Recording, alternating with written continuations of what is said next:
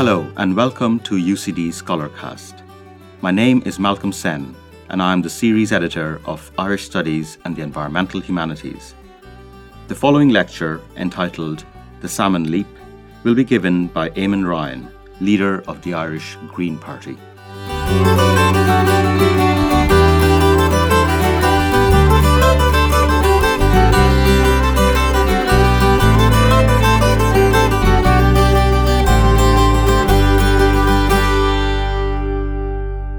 Salmon leap. Can we make that leap as humanity? Can we make that collective jump upriver to a safe space? I think that's the sort of image we need in our minds about what we need to do. We need to feed 9 billion people we know by the middle of this century. We need to provide shelter and meaningful living for them. And we have to do that in a single planet where we know resources are limited. So I see it's an evolutionary leap that we need to make to be able to do that in a peaceful, coordinated way. It's not working at the present time, in my mind. When you look at our organisational, political, social and other organisation, it doesn't look like we're going to be able to manage that, so we need to change. It's interesting if you look at one of those environmental issues, one of the things we have to leap over, which is the challenge of climate change. There's a clear sense that we don't have the political commitment, we don't have the public commitment for the sort of jump that we need to make. Myself and a large number of people came together in the Byrne College of Art in Ballyvaughan, County Clare last year to try and work out what new narratives we could use to help us make that jump, make that leap. There are people from all over the world, a lot of people working in climate change at a fairly high level, but also just ordinary people from the arts, from the business world, who had an interest in the subject, who are willing to give their time to try and answer the question, how do we communicate this issue in a new way? It was interesting, one of the things I suppose we agreed on more than anything else is that we're not getting it right at the present time. If you bring up the issue of climate change at an average dinner party, be it in Boston or Dublin or Bangalore, it's the same reaction you're going to get. He's making us feel guilty again. He's starting to talk about this huge big crisis, this huge big problem, and the only solutions he can seem to come up with are that we have to turn off our lights a bit sooner or we have to buy a different car. The scale of the problem, the scale of the solutions don't seem to match. We worked at this for 4 days, and the number of maxims we came up with. I think we came up with them in an interesting way, in that we tried to create a safe space where everyone's opinion was valued. We used the concept of the fifth province, that knowledge or that sense in Ireland, that as well as the 4 provinces of Leinster, Munster, Ulster, Connacht, there is a fifth province, centred around Uisneach historically, where you came to meet to settle your differences, where actually everyone was treated as an equal and where people were free to come with whatever different viewpoint they had, and it was treated in a respectful way. In that safe space, we were asking, I suppose, getting back to fairly simple analysis and questions as to how we communicate about climate change.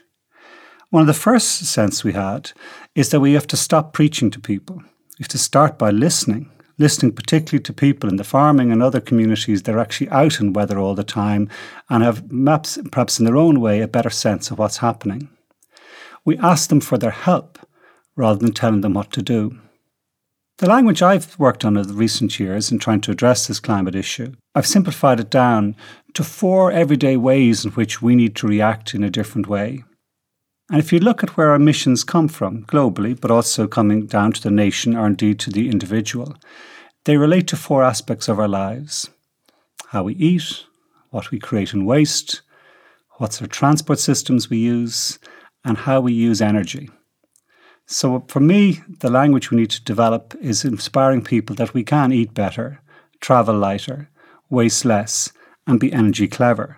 Turn it into everyday human language that people can understand is where I have to start winning people over.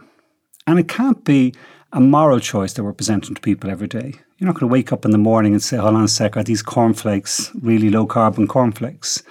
I think the job of the political system is to make it easier for people to do those 4 things: travel lighter, eat better, waste less, and be energy clever, in a way where it's not self-conscious, where it's the easier and better thing to do.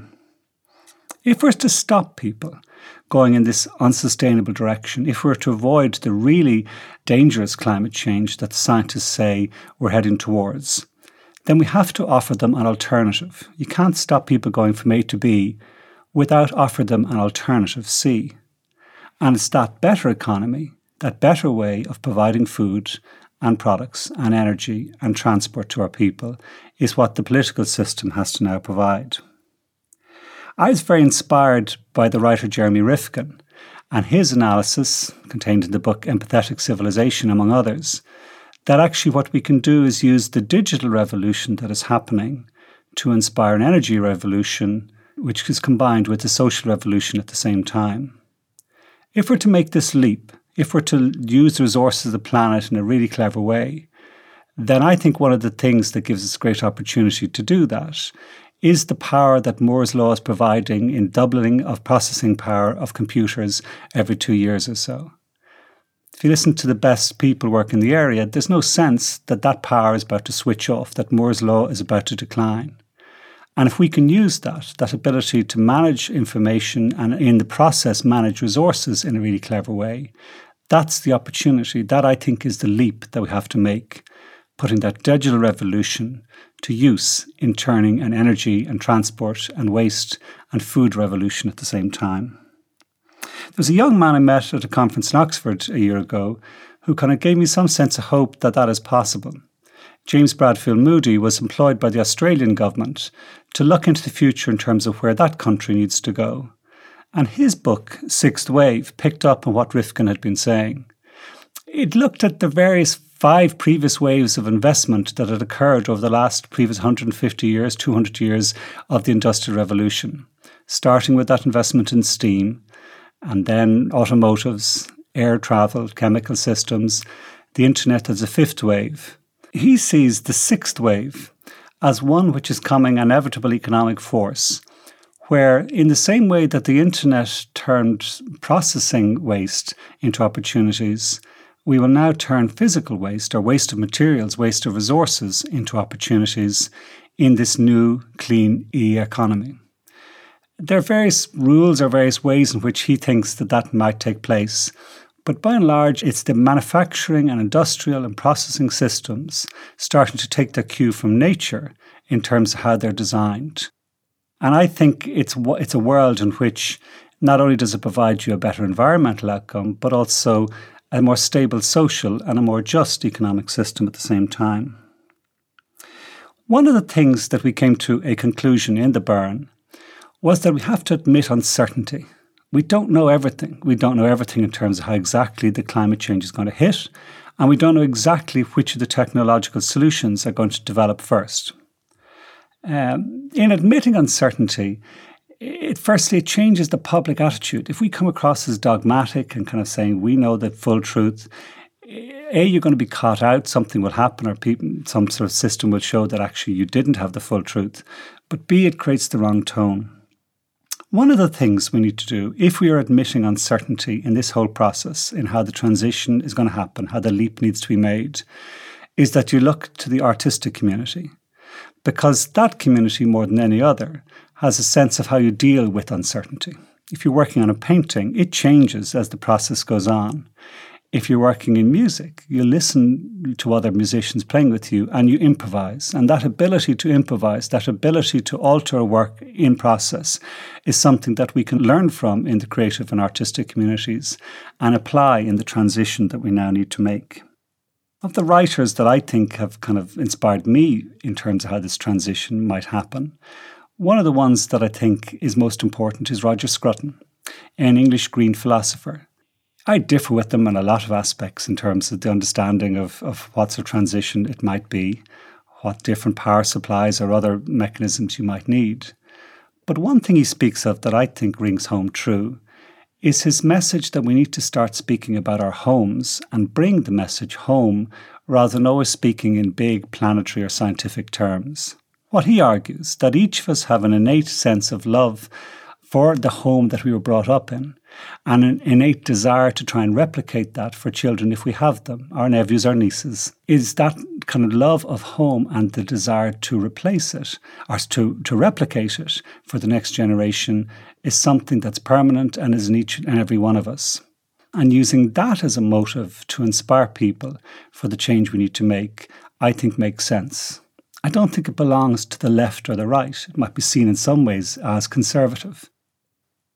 One of the other writers that, for me, inspired a sense of understanding as to what this leap might be was the Irish philosopher John Moriarty, who came from UCD, went to Canada and then returned to the west of Ireland.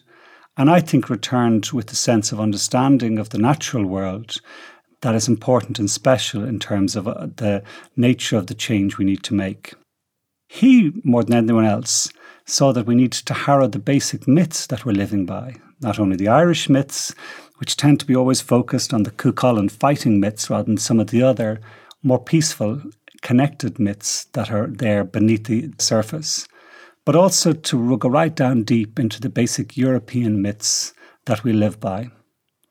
And I suppose what he in the end is talking about in his book Nostos, in the personal journey he took and that each of us can take, is that actually returning to that sense of ourselves and returning to a sense of this planet as our home is what the first thing we need to do if we're to make the transition that we need to make. That, more than all the analysis of what technical solutions are going to be needed, are the endless economic debates about discount rates and about all sorts of other technical aspects of the change, are what is needed. If we don't start with the kind of grounding in ourselves and in our own homes of why we're making this change and why it is a better change for all of us, then no amount of technical or technological analysis is going to help us get there. I call it a salmon leap. I suppose because deep in any Irish person's sense of mythology is that sense of the salmon of wisdom, the sense that this creature embodies something from nature that if we connect with, it gives us true insight. But it's also a salmon leap because the challenge is real. That jump up against the water, that jump to a height that we couldn't possibly think that we would make, is the right metaphor for the sort of change we need to make. I'm not certain we can make it. I met Dennis Meadows, the great writer of The Limits to Growth, a number of years ago, and he inspired me that actually the analysis they'd done 40 years ago, that systems analysis, is still fundamentally true. We live with a very difficult task ahead of us, where the constraints of matching development and prosperity and population is not going to be an easy one. But I'm inspired by the writers I've mentioned and others, and by friends and colleagues who are working on this issue, that actually we can make that jump, we can make that leap, and we can do it in Ireland in a way that maybe is an example that could be used elsewhere. It is in the humanities, it is with our philosophers, it is through our creative artists who will show us how we adapt and change as we're on that path, who we need to listen to and who need to lead us to that salmon leap, to a safer pool.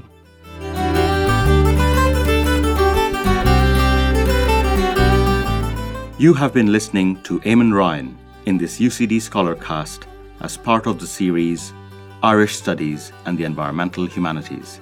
A transcript of this lecture can be downloaded at ucd.ie/scholarcast.